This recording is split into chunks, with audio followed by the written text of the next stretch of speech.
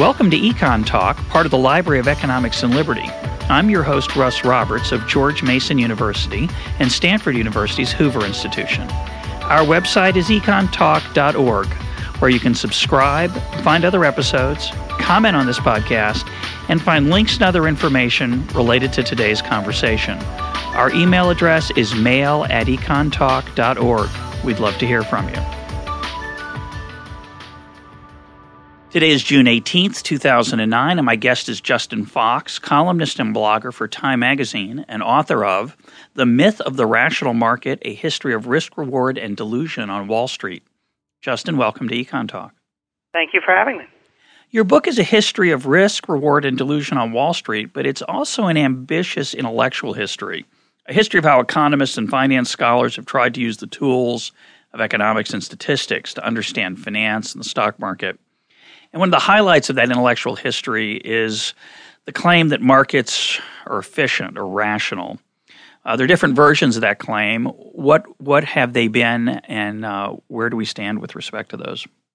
Well, in the taxonomy that was developed at the University of Chicago starting in the mid-'60s, they talked about weak form efficiency, semi-strong efficiency, and strong efficiency. And those were all about the kind of information you were using to try to beat the market. And it started with weak form, which was just the claim that if you looked at past movements of the stock market or of a particular stock's price, that wouldn't tell you anything helpful about the future movements. The semi-strong was any publicly available information about a company, what you read in the Wall Street Journal or saw on CNBC. Not that they had CNBC back then, but you get the idea that wouldn't be enough to enable you to outperform the market. And then the third was strong form, which was any information wouldn't enable you to beat the market, that markets were able to suss out even private information on companies and reflect that in the price. And so that was sort of the starting point, but then there was this other issue of, okay, if that's true, if even with all this information you can't beat the market, then that must mean that all information that matters is already embedded in the price of stocks. And then there was sort of this next step that was never really clearly defined, but sort of this assumption that, well, if that were true, then the prices prevailing in a financial market, and especially the United States stock market, which is this huge, pretty transparent, liquid market, they fully reflected all available information, and to some extent they were right or rational. Well, I think what's interesting about that, and your book really made me think about it a lot, is that, as you point out, some of the intellectual underpinning for this idea goes back to Adam Smith. A lot of it goes back to Friedrich Hayek's 1945 article, The Use of Knowledge in Society, which we talk about a lot on this program. The argument there is that prices are signals, they're important signals, and that logic was then imported into financial markets with the implication that you couldn't outguess the market. The market had more knowledge than any individual. That the market prices that resulted from individual transactions incorporated the knowledge that we're talking about. And that, unfortunately, I think in the case of financial markets, two ideas get confused, and I want you to clarify them because you just talked about them. One is, as an individual investor, what should I think about when someone comes to me and says, I think GM's a great buy right now at 40 cents. And I think GM's really worth $10. And the Hayekian insight, which is part of this efficient rational market insight in the financial market, says, you're probably, that knowledge is probably already embedded in the price. Right. And you're probably not going to make a lot of money buying individual stocks, and that index mutual funds are the best long-term strategy for individual investors. And I think despite the challenges, which we'll talk about in a minute, from academic research to these efficient market theories, that lesson still is pretty intact. Do you agree with that?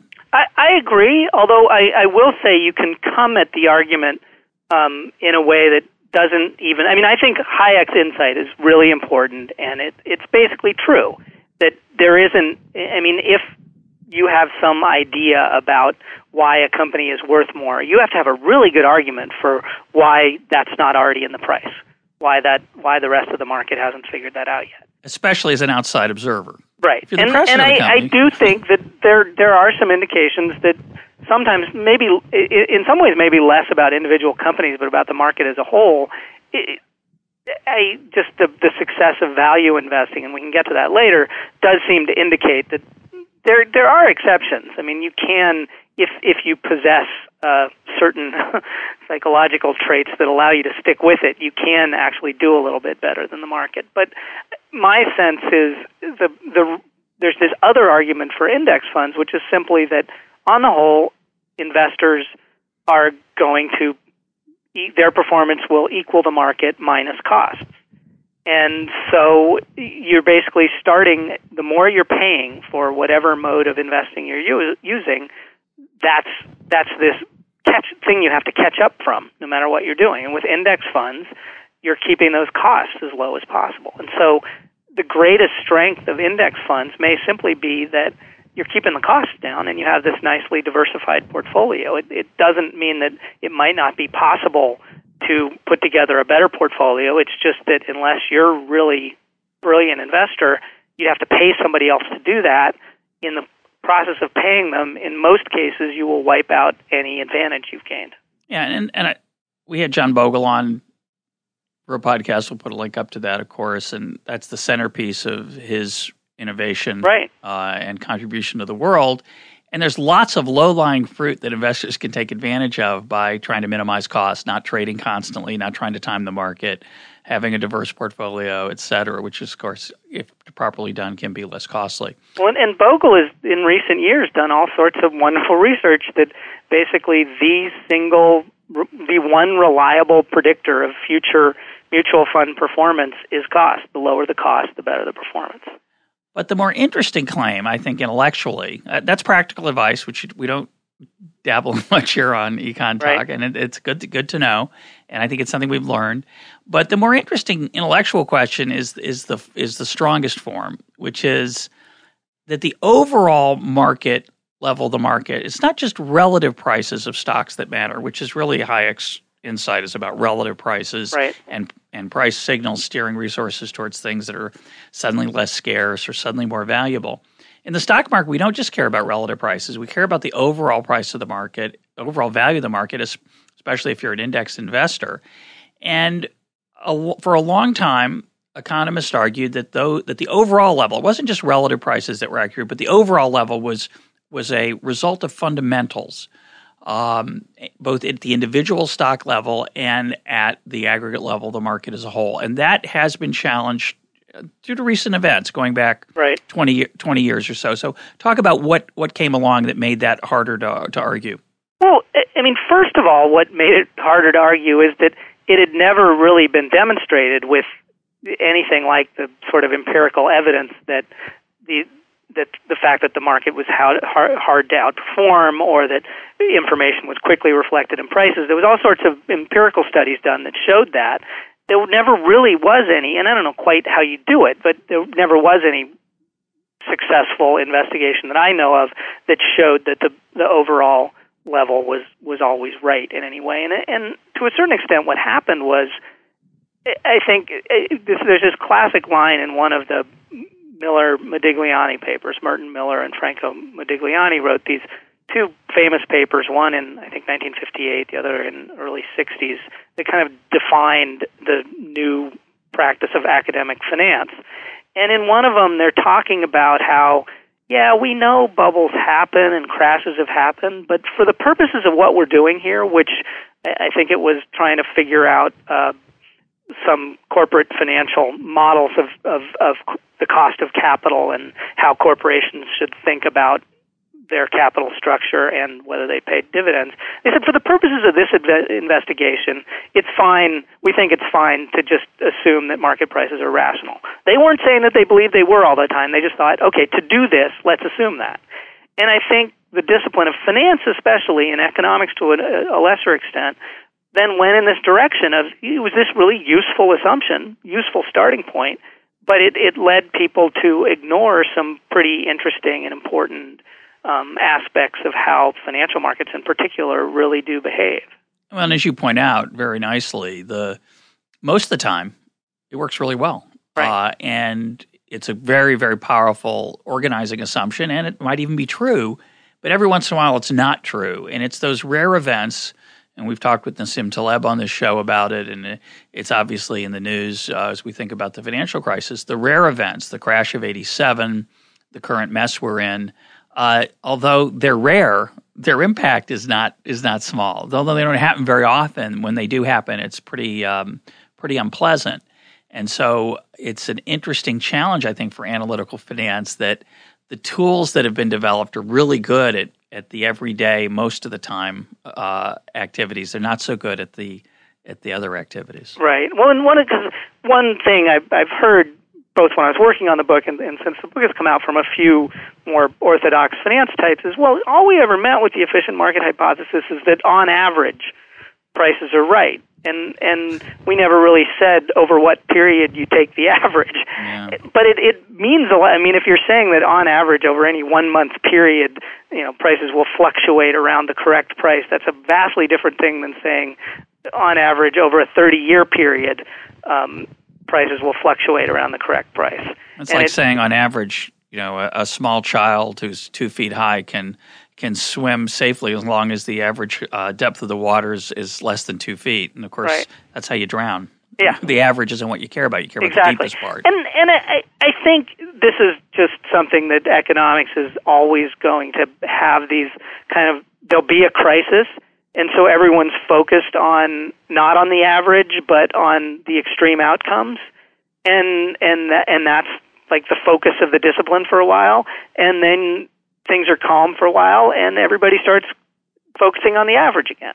And I think you can see that pretty dramatically just in the course of academic economics over the past 60-odd years. Well, you give a really nice survey of that intellectual adventure as economists and others financial scholars have tried to apply those tools of economics and statistics to the financial sector. It raises a question you don't answer explicitly in the book, and I want to ask you here. I've become increasingly skeptical of the role of sophisticated statistical models to help us understand the world of economics. Finance, in some sense, appears to be an exception to that skepticism.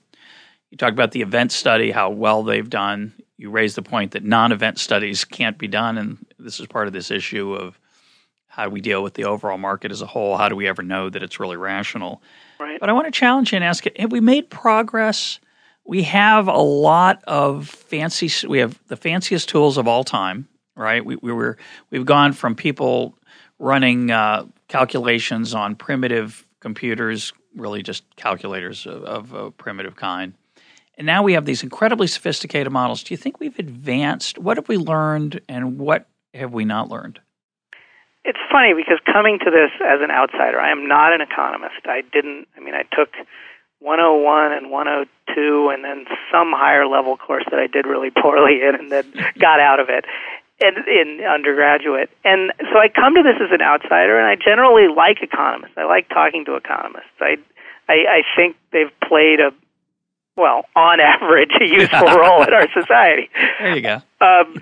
And so, there is this whole, Nassim Taleb always loves to just say these over-the-top things about how we should be better off with no economists, and Myron Scholes should go home and spend his time playing Sudoku and not ever try to do anything related to financial markets again.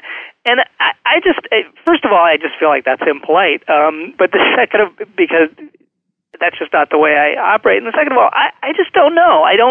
I'm not deeply knowledgeable enough about the models and what exactly people do with them. I think at their best, they force people, and this was, Paul Samuelson's great argument for using mathematics and economics back in the 40s. I guess it was initially in his dissertation, and then it was published. Now I'm spacing out on the title of the book, but The Foundations of Economic Analysis, exactly. 1948. And his argument is that it's just a lot of economic arguments are, by their very nature, logical and mathematical arguments. And if you insist on always doing them in words, you're just muddying things. You can have much clearer discussion if you just put these things in models. I think the difficulty is, as with all things, there are diminishing returns.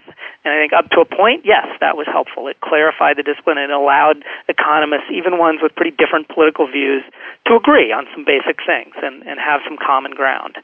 And I think that helped the discipline, definitely helped it gain in influence and respectability, and I think helped it do some good things. But obviously, as you keep moving in that direction and you watch what's happened in economics, I think it gets problematic. And as you see in this crisis now, I think it's been fascinating that the people who actually have to make decisions have backtracked 50 years and are using these really simple Keynesian and other models trying to explain what's going on, whereas most of the academic economics people at top universities are still very much, most of their work is everything's got to have micro foundations. It's got to start from individual behavior.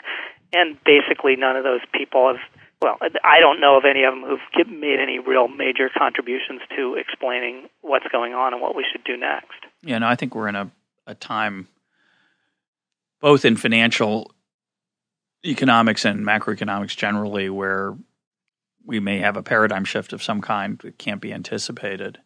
But I want to go back to your point about diminishing returns.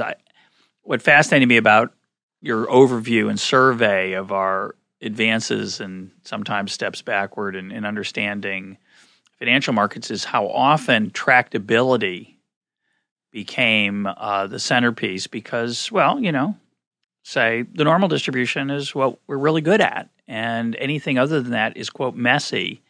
And it raises the question, Taleb's one of the people who pushes it the most, but I think it's a very important question, which is it's probably, isn't it better to be agnostic and say, I don't know?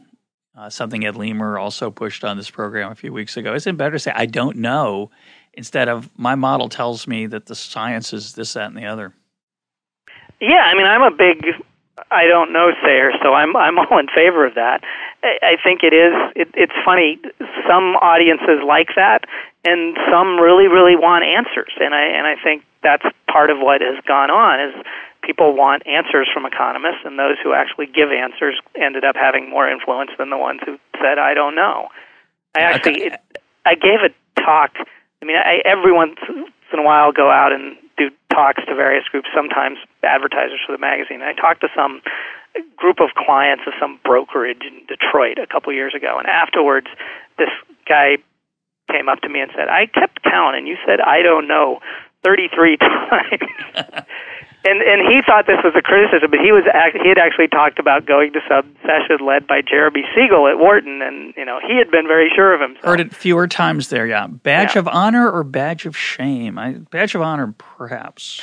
There's probably a way to give the same general impression without saying the actual phrase that often, but I think it's a very important thing. I do too. Or at least, maybe not I don't know, but we don't have any perfect answer here. Here's a couple of answers. Here's some thoughts. Yeah, this is an area where precision is not to be recommended. I heard a really bad joke the other day, which was, how do you know macroeconomists have a sense of humor? Answer, because they use decimal points, right? And that's a joke only a macroeconomist or somebody writing about finance would think is funny. I mean, it's right. It's a statement about. It amused me too, but it's a statement about precision that isn't deserved. Let's turn to something a little more specific from the book. I'd like to talk for a little bit about Warren Buffett. He comes up in the book as an example of maybe an actually skilled coin flipper. A lot of people look at successful individual investors and they say, well, at any point in time, there are going to be people who, because of survivor bias, are going to look like they're successful and wise and brilliant and geniuses when, in fact, they've just been lucky for a long string and there's really nothing underlying their success. Some people think Warren Buffett is the exception who maybe actually knows something. What are your thoughts? Why do you portray him that way in the book, and what do you think the case is? Well, one of the things that really struck me with Buffett is that he has organized his operation at Berkshire Hathaway in order to give him the best possible chance of success. And a lot of the research in the 60s, most notably Michael Jensen's PhD dissertation at Chicago, which was about mutual fund performance, was measuring mutual funds. And the thing about it with mutual funds is they're actually a pretty bad setup for beating the market because the managers are paid for gathering assets, not for performance. And obviously, if you perform well, you can gather more assets, but there's not a perfect correlation there by any means. And especially once you reach a certain size, having more assets makes it harder to beat the market. Therefore, that's difficult. And people can pull their money in or pull money out or put money in at any time. That's part of the mutual fund setup. And so when you think about it, it's actually a really bad framework for someone who actually has knowledge and is able to beat the market. What Buffett has instead is this situation where it's all up to him what size his portfolio is, and pretty much all his cash that he uses to invest with comes not from the people who buy shares in Berkshire Hathaway, but just from the cash flow of enterprises at Berkshire Hathaway. So one of the things that struck me was really interesting is here is somebody who has looked at all of the agency problems and other difficulties involved in running a professional money management operation, things that economists, after ignoring for a long time, really started paying a lot of attention to in the 1990s.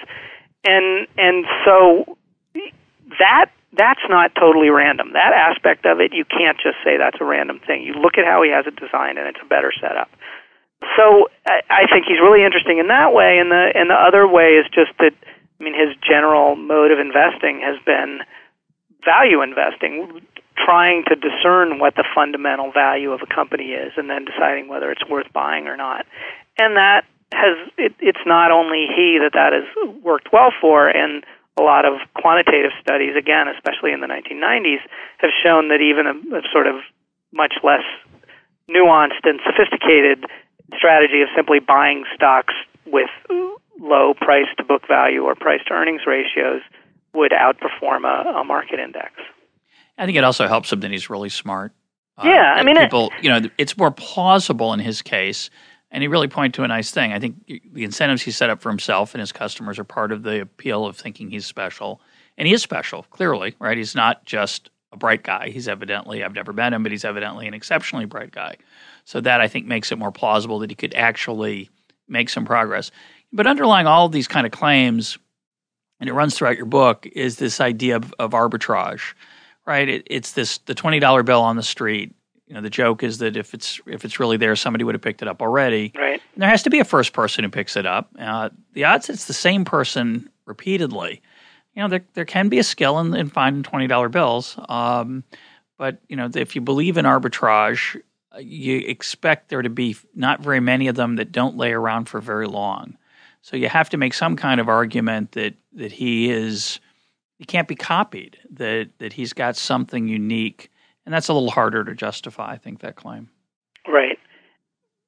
And especially that it's relatively easy to find such a person and hire him at a good price. First 1 out of 6 billion is rare. So if it's but only him. I don't think, I guess what I don't think it's quite, obviously if there were no link between skill and reward in investing, then there's no way markets could be even close to efficient or rational. So there have to be some people out there succeeding for a reason, or else the whole thing is just this completely random enterprise. So I guess there's this really obvious truth that professional money managers, investors as a group can't beat the market. Professional money managers as a group, since they pretty much drive markets, they can't beat it either. So as a group, it's again that average. On average, it's absolutely true, and a lot of people who seem to be geniuses are they're just taking stupid risks, or it's random luck. But I still think there's a group that's larger than 1 in 6 billion that are actually getting returns commensurate with their skill or the work they've done in digging up information. Yeah, it's 2. It's him and Charlie Munger, his partner. But yeah, no, there are probably a few. Well, these studies that were done in the early 70s by Fisher Black and others about the value line survey. And basically what they discovered was the value line is this service, sort of value-oriented, that would give recommendations of stocks to buy. Based on fundamentals. Based on fundamentals. Price-earnings ratios. And if you looked at those recommendations from the second they came out, it was a market-beating strategy. The problem was no one could act on them the second they came out. Mm-hmm. They'd come in the mail, and markets would have started to move. And so there was no way for an outside person to take advantage of that and make money off it.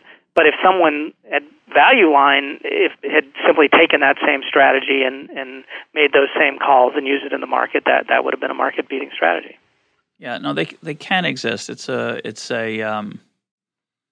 course, it's possible. And information, I think one of the other leaps of logic that wasn't quite justified from the Chicago school, which I'm a proud descendant, but the idea was, if information moves quickly, that there's no arbitrage possibility. But we know it doesn't move infinitely quickly. So by definition, there has to be some possibility of arbitrage, and it's the actors who are taking advantage of that information that make the arbitrage opportunities go away. And you raise a point in the book a couple times that, again, it made me think a lot about it, and I like your thoughts. A sort of paradox of this works really well but once everybody knows that it doesn't work the same way. Right. And I can't remember the example you gave in the book. I think you were talking about maybe you'll remember it. But one example is just all of these, the disappearance of beta, which is this. Yeah, talk about what beta is and why it disappeared, because it's an important. Beta is the riskiness of an individual stock relative to the overall market. And it can be in different assets, but it was basically initially formulated with stocks in mind. It was formulated independently in the early 60s by Jack Traynor and Bill Sharp. And it actually turned out to be a great predictor of what happened to the mutual fund industry in the 1960s, because there was this performance obsession in the early to mid 60s, and these people, Jerry Tsai and Ned Johnson of Fidelity, were the biggest stars of all, were anointed these geniuses because their mutual funds would be up 30, 40, 50% a year. And so Traynor and Mike Jensen and others took a look at what stocks they were buying and basically came to the conclusion that the reason they were outperforming is just they were loading up on high beta stocks that more volatile, riskier. That were more volatile than the overall market. And so as soon as the market began to decline, these guys would do even worse than the overall market, and that is exactly what happened. So beta performed brilliantly in the 1960s. In early 90s, these new tests of beta were made, and it started failing them. And there were various different explanations that I get into in the book, but one that at least a non-economist who likes stories like me was really drawn to was that part of it was just the success of all these finance professors preaching beta and efficient markets that had caused people to start buying S&P 500 index funds in a way that had skewed the returns of S&P 500 constituent stocks upward and had sort of messed up risk-reward relationships throughout the market. Yeah, I don't remember if I asked this of Bogle, but it's the question that kind of observation creates, which is, if no one is buying index funds and everyone's buying individual stocks or everyone's buying managed mutual funds, you're going to do very well buying index funds. Right. But if every single investor finds it to be an attractive strategy, the whole underlying logic of it doesn't work anymore. Is that correct? I guess. Because there's nobody doing the arbitrage. Right, there's nobody doing the arbitrage. And I think everyone, even the most diehard efficient marketeers, would have agreed with that from the very beginning.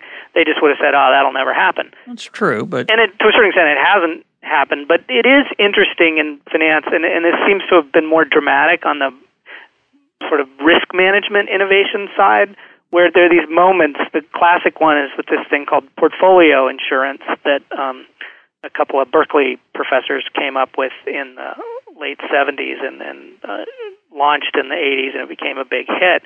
And one of the guy who thought it up, Hayne Leland, told me that at the moment he devised this, and it's basically a strategy for selling stocks quickly as the market falls.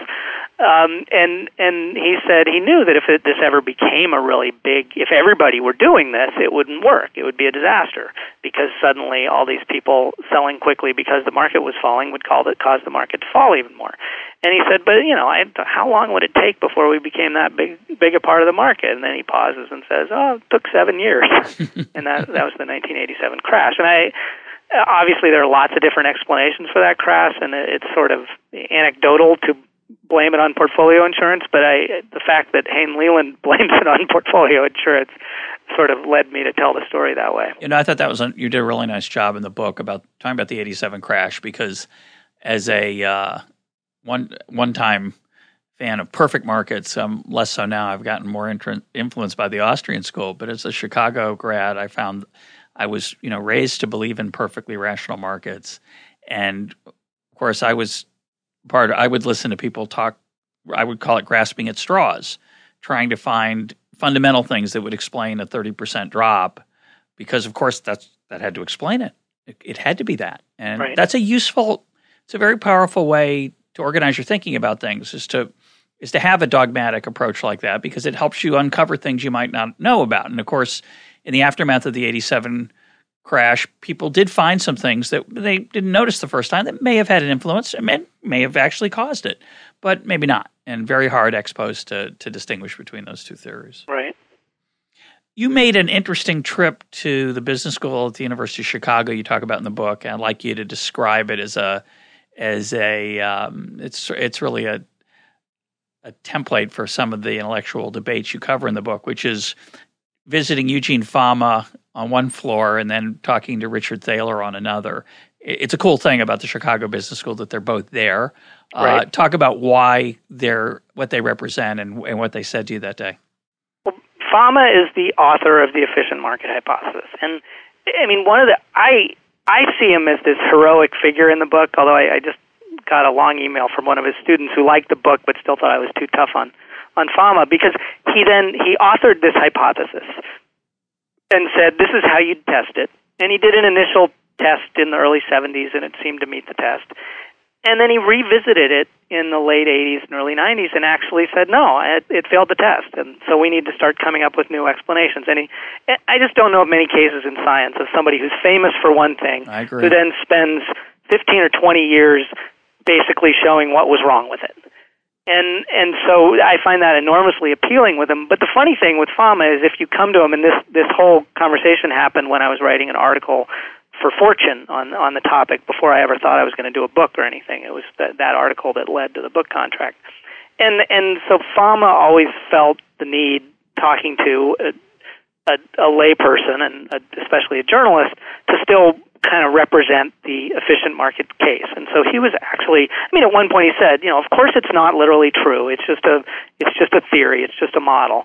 But he was pretty strident about defending the efficient market worldview and criticizing those who were trying to come up with psychological and other explanations for why the market works. And I seem to remember he had some letter on his desk that he was about to fire off an angry letter to the editor of, I forget which finance journal, for having allowed the word bubble to creep into an article in the journal.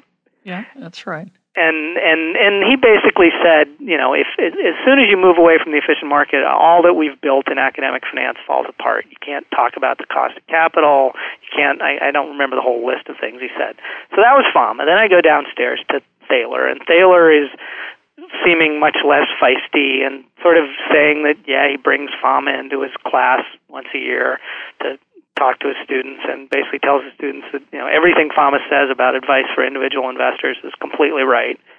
But he said, but there's this more interesting intellectual question of how rational is the market, how reliable are financial markets. So on broader questions of regulation, how we organize our society, how we govern our corporations, all of that. And when I told him that Fama said, you take away this rational market, efficient market starting place, and much of finance, the elegance of finance disappears, and Thaler said, absolutely, it's going to be a big mess, was, I think, his exact quote. And then the one funny little postscript is then he said, I'm going to having lunch at this seminar where some students are presenting results of their research. And so we go into this seminar, and one of the students is talking about the Chinese apartment market, I think Shanghai apartment market, and he was couching all of the explanations for why things went on in these psychological terms. And actually, that's where I need to back up. Richard Thaler was trained at University of Rochester, which was even more Chicago school than Chicago, in the 1970s, and very orthodox training. His dissertation advisor went on to be chairman of the Chicago Economics Department. But he became, right around when he was getting his dissertation, he became fascinated with psychology and was sort of the first economist who became familiar with the work of Daniel Kahneman and Amos Tversky. And Kahneman, right around when I went to visit, Thaler and Fama had just won the Nobel in economics, shared with Vernon Smith, your colleague Vernon Smith. And so Thaler was this really interesting mix of this guy who was totally had the orthodox training, Chicago school training, but at the same time thought that cognitive psychology offered some interesting explanations for a lot of behaviors. So we're sitting in this seminar where the student is entirely relying on the theories of Kahneman and Tversky to explain the Shanghai apartment market. And at one point, it just cracked me up. Thaler said about one time, and he says, well, maybe that's really just the result of supply and demand. Yeah, I think, it's really, for me, a half full, half empty kind of debate. People aren't fully rational, and some aren't rational at all. And to assume they are can be a very productive way to look at the world. To assume that markets are rational, whatever that means, is more plausible. And I think it's a very productive way to look at the world, but things can go wrong. Individuals can make mistakes, and it'd be foolish to argue that in reality those things never happen. I think one of the challenges, and we're seeing this right now in financial markets, is the temptation to just say, well, it's all random. It's a bad choice of words. It's all flawed because of people's emotional role, the role of bubbles or whatever. Right. And the example that comes to mind is that people are trying to figure out how to reconstruct the securitization market for either credit cards or mortgages. And it seems to me that the market, if left alone, wouldn't solve that problem because it probably shouldn't get solved. The market would say, individuals in the market, it would lead people to say, this is a dangerous, complex thing. We didn't fully understand it before. I'm going to stay away from it for a while. Right. And we've in the name of trying to improve on the imperfection of markets, we forget those. The market will sometimes make those corrections on its own, and we're certainly not letting that happen these days. No, that's true. And there's actually this wonderful little book by George Cooper, an English money manager, called The Origins of Financial Crises. And the one thing about it, he's just criticizing what he calls efficient market theory throughout, and he's his definition of it is a lot broader than I think Eugene Fama ever meant. But he makes this wonderful point that you can't combine that belief with a belief that it's the job of a central bank or the government to stop financial crises without creating this situation where you just keep creating more financial crises. Yeah. Because if the idea is you're supposed to be hands-off while markets are going up and then very hands-on when they're going down, that seems kind of asymmetrical and flawed. So you can either, I would think the Austrian and generally sort of libertarian approach would be, let the cycles happen, and then you'll have fewer of these big busts. And then the flip side, which I think is probably more politically likely, is we need to do a little bit more to constrain bubbles. They're still going to happen, but let's find ways to maybe. I think restricting leverage seems the most promising, although financial people are very good at gaming any sort of leverage rules. Yeah, no, that's one of the problems. But you raise what for me is the deepest intellectual question about, as a non-financial economist looking at this field as you are from the outside, there is this claim that there's systemic risk, that there are these, the way I think about it is there's these feedback loops that instead of enhancing stability are destabilizing. Right. And the fundamental question for me is whether individual players in the market and then the market as a whole would figure out ways to reduce that instability. But for some reason, we've decided to never to give it a chance. Why don't we talk for a little bit about what happened with long-term capital management, which is a beautiful example of hubris run amok. Talk about what motivated them to be successful. Why were they successful for a while, and then why did they fail, and how the systemic issue arose? To me, it's sort of a precursor to the mess we're in now.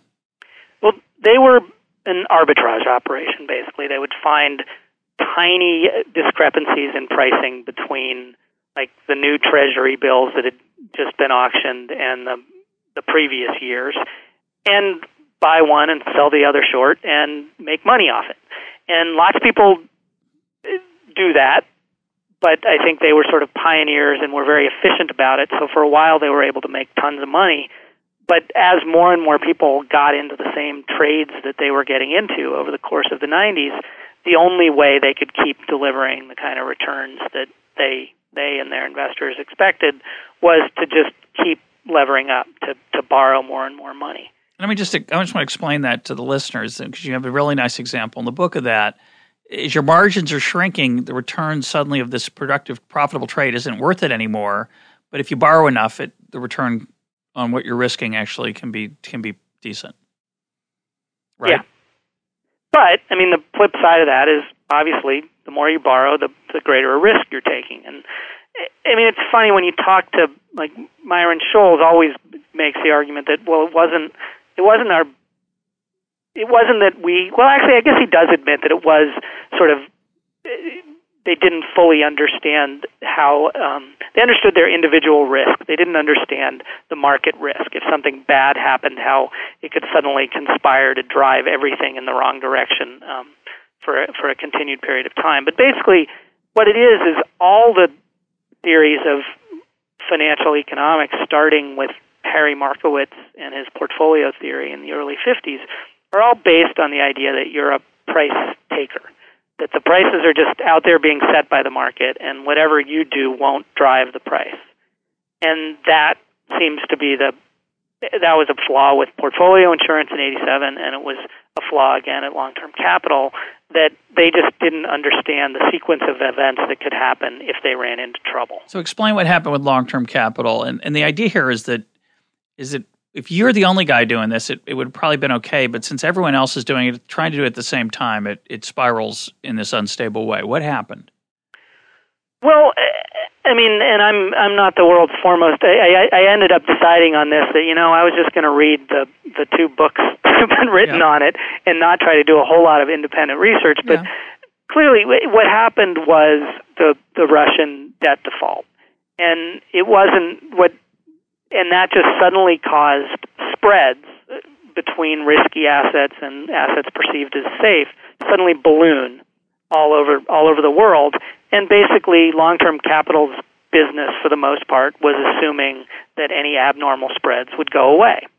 And so this happened I think they started having trouble in the summer of 98, and then it really hit big when the actual Russian default came in the, very end of the summer. And I think their initial calculations were, okay, they actually had foreseen that something like this could happen, and they figured, okay, we'll lose 30% for that year, but we still have a lot of capital. We'll be able to go forward from there. What they didn't really get is that since they survived on borrowed money, and since there were tons of other funds at investment banks and in other hedge funds making the exact same trades, that it didn't end there. It didn't end with that initial loss because of the Russian debt default. It became suddenly all their lenders were calling their loans, and the prices kept dropping even further because everybody was in this situation, and it just ended up in this downward spiral that was finally only stopped by William McDonough, then the president of the New York Fed, basically calling all of long-term's lenders into a room down there on Wall Street and saying, fix this. And that's the reason I found that story so relevant is it's really the Bear Stearns story, right? Right. It's really the Lehman Brothers story. It's the same. It's the Merrill Lynch. It's the AIG story. It's all of a sudden this strategy that you thought you had a handle on. And as you say, they weren't idiots. They weren't myopic. They didn't say, oh, this is going to keep going up. They understood that it could go down. What they didn't anticipate was that if it went down and everybody who had made that bet tried to unravel it at the same time, the price consequence would be extremely unpleasant. And that would in turn reverberate through the capital requirements and the willingness of people to lend money to you. Right. And because you were highly leveraged, all of a sudden you're dead. And this is to me the central puzzle for the non-expert in what's going on right now, which is okay. You bought a bunch of bad subprime mortgage-backed securities, so you had a bad quarter because they didn't do very well. But no, you didn't have a bad quarter. You go out of business. And the part I don't understand, like your thoughts, is that why wouldn't you? You're not stupid. You know that could happen. You say, and everybody says, well, you don't realize that when everybody's doing it. But after a while, surely you realize that everyone's going to be trying to unravel these positions at once. Surely you realize that you're not the only customer of AIG and that they might not be a going concern to back your bad bet. Why didn't people anticipate that? What do you think? I think, partly because they're getting paid well not to. Yeah. And this is another really interesting book that's come out recently, Gillian Tett's Fool's Gold. Yeah. It's basically the story of J.P. Morgan Chase, which was really one of the few big places that didn't get caught in this whole vortex. And it's interesting because they were actually innovators in some of these derivative products that enabled the growth of the mortgage market. But their people very early on said, we don't understand how you can make the risk-reward relationship work on mortgages, and so we're staying out of it. And so every 6 months, and then Jamie Dimon came on. If Jamie Dimon hadn't come on board, as she tells in this story, they probably would have finally succumbed to the fact that everybody else in the market was making all this money on these things and done the same thing. But Dimon would look around, and every 6 months he'd say, you guys got to figure out how to get in on this market. And so then all the derivatives group at J.P. Morgan and the risk management people would look at it, and they'd always come back and say, no, it's too risky. Eventually this is going to blow up, and it's going to be really bad. And Dimon was just rare among bank CEOs that he got that and accepted it and said, okay, bummer. Yeah. And Which meant that at parties, people looked down on him, like, right. Well, and they were underperforming the rest of the banking industry for a couple of years there and getting a lot of flack from analysts on Wall Street who followed them and elsewhere. And they were, Dimon had come in as such a golden child that enabled him to survive it. But when you think about a less impressive leader in a less secure position, it's really hard to resist that. Yeah, and we know many of them didn't. Right. But that is, the question I struggle with is how much of it was hubris versus in the back of their minds or subconsciously people counting on being bailed out as they had been in the past. Obviously after 87 and 98, you could reasonably come to the conclusion that, it might cause some trouble, but the Fed will figure out a way to keep it from being a disaster. Yeah, if everybody's dancing, may as well join the party. And if all of us we can't arrest all of us for drunkenness. Right. Yeah. I want to close with a question about behavioral issue, what we call behavioral finance, behavioral economics generally. You've talked to a lot of the interesting players in this world. And of course, we earlier talked about how rare it is you hear people say, I don't know. And one reason is that if you say I don't know a lot, you don't get a lot of airtime, you don't get a lot of publications, you don't get on TV. And I wonder whether people's passion for these behavioral theories, which are intellectually interesting, some of it is product differentiation, obviously. But I want to give you the George Mason view as articulated by Arnold Kling, frequent guest here. He says, at the University of Chicago, people say markets work well, so you should use the market. At MIT and other bastions of mainstream economics, they say markets fail, use government. And at George Mason, we say markets fail, use markets. And that, underlying that argument is the view that, people are imperfect. Sometimes markets mess up. Maybe there are bubbles even. But politicians and bureaucrats suffer from the same behavioral challenges that we do, and I'd rather have power decentralized than centralized. What do you think of that argument? What do you think the proponents of the behavioral paradigm would say to that? Well, I mean, and to a large extent, a lot of the proponents of the behavioral paradigm don't even deal with these questions about the market as a whole. They're really talking and learning interesting things about individual behavior. But yeah, I would. That's an argument that others have made. I've read David Brooks making it in the New York Times that, okay, markets are irrational, but so are the bureaucrats, so it's not like they're going to be any better. I guess the only thing I'd say is that even back in a day in the 19th century when there was vastly less government involvement in the economy, and for most of the century there was no central bank, we still had these bubbles and really harsh busts, some of which were comparable, never in length, but definitely in severity to the Great Depression. And so my thought is the reason we developed these government responses, in part because people deemed the way it worked before to be unacceptable.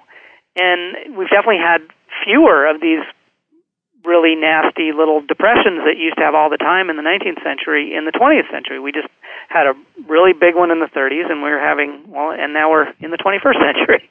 And so I'm torn on it, because I do think when you sort of watch what government has done in fighting the crisis over the past year, it's very sloppy and all, but you can sort of see how it has averted the creation of this just self-reinforcing downward cycle, the whole Keynesian paradox of thrift. And I'm just really torn, because at one level I agree with Arnold, I'm a faithful reader of his, and I at one level I sympathize, and I think, he may be right. But on the other level, it's been scary the last couple of years, and I prefer where we've landed right now to where we would have been if we'd followed the policies of the early 30s or of 1893 or of, I forget exactly when that 1870s crash was. Yeah, we had a bad one in 1894. But it was short, as you say. Right. The Great Depression, it's so interesting to me that we're still debating it.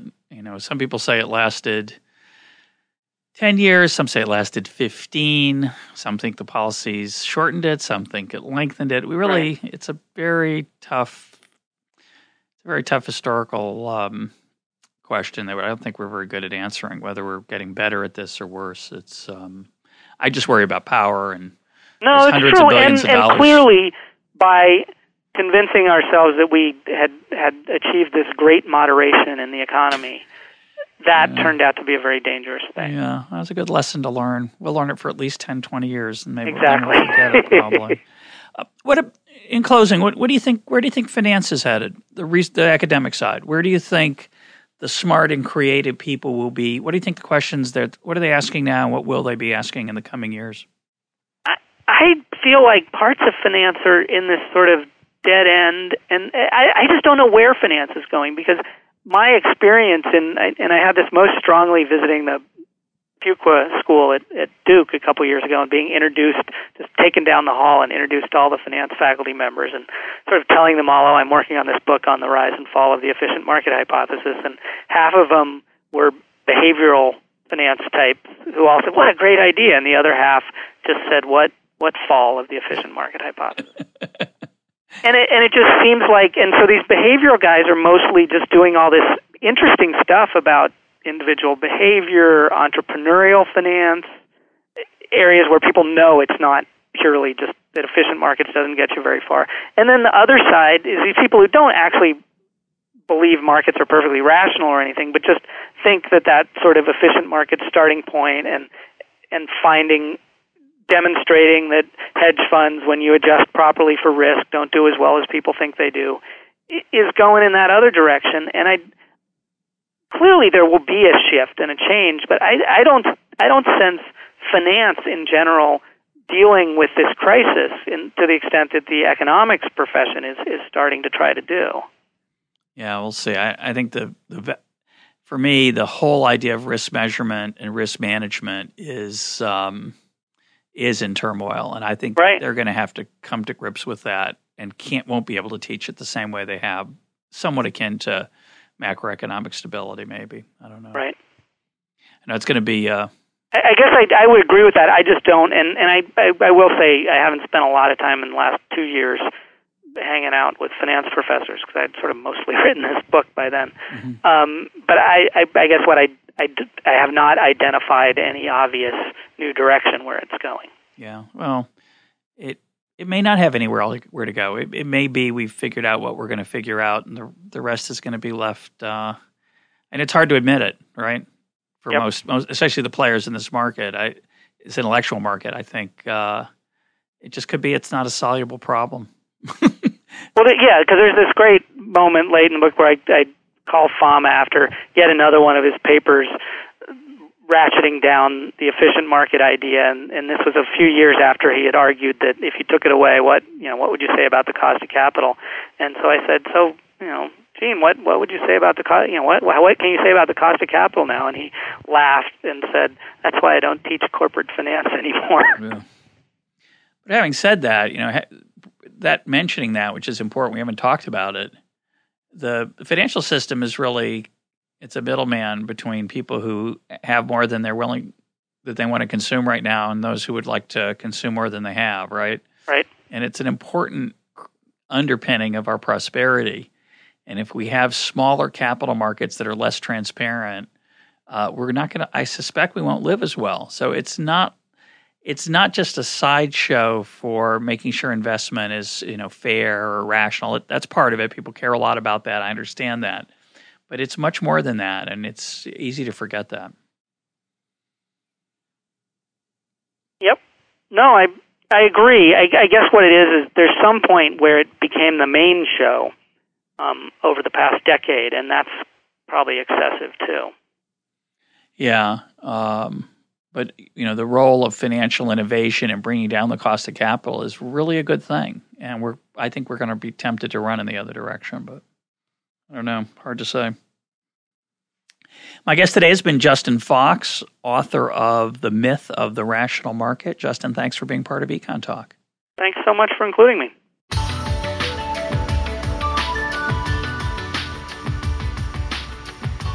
This is Econ Talk, part of the Library of Economics and Liberty. For more Econ Talk, go to econtalk.org, where you can also comment on today's podcast and find links and readings related to today's conversation. The sound engineer for Econ Talk is Rich Goyette. I'm your host, Russ Roberts. Thanks for listening. Talk to you on Monday.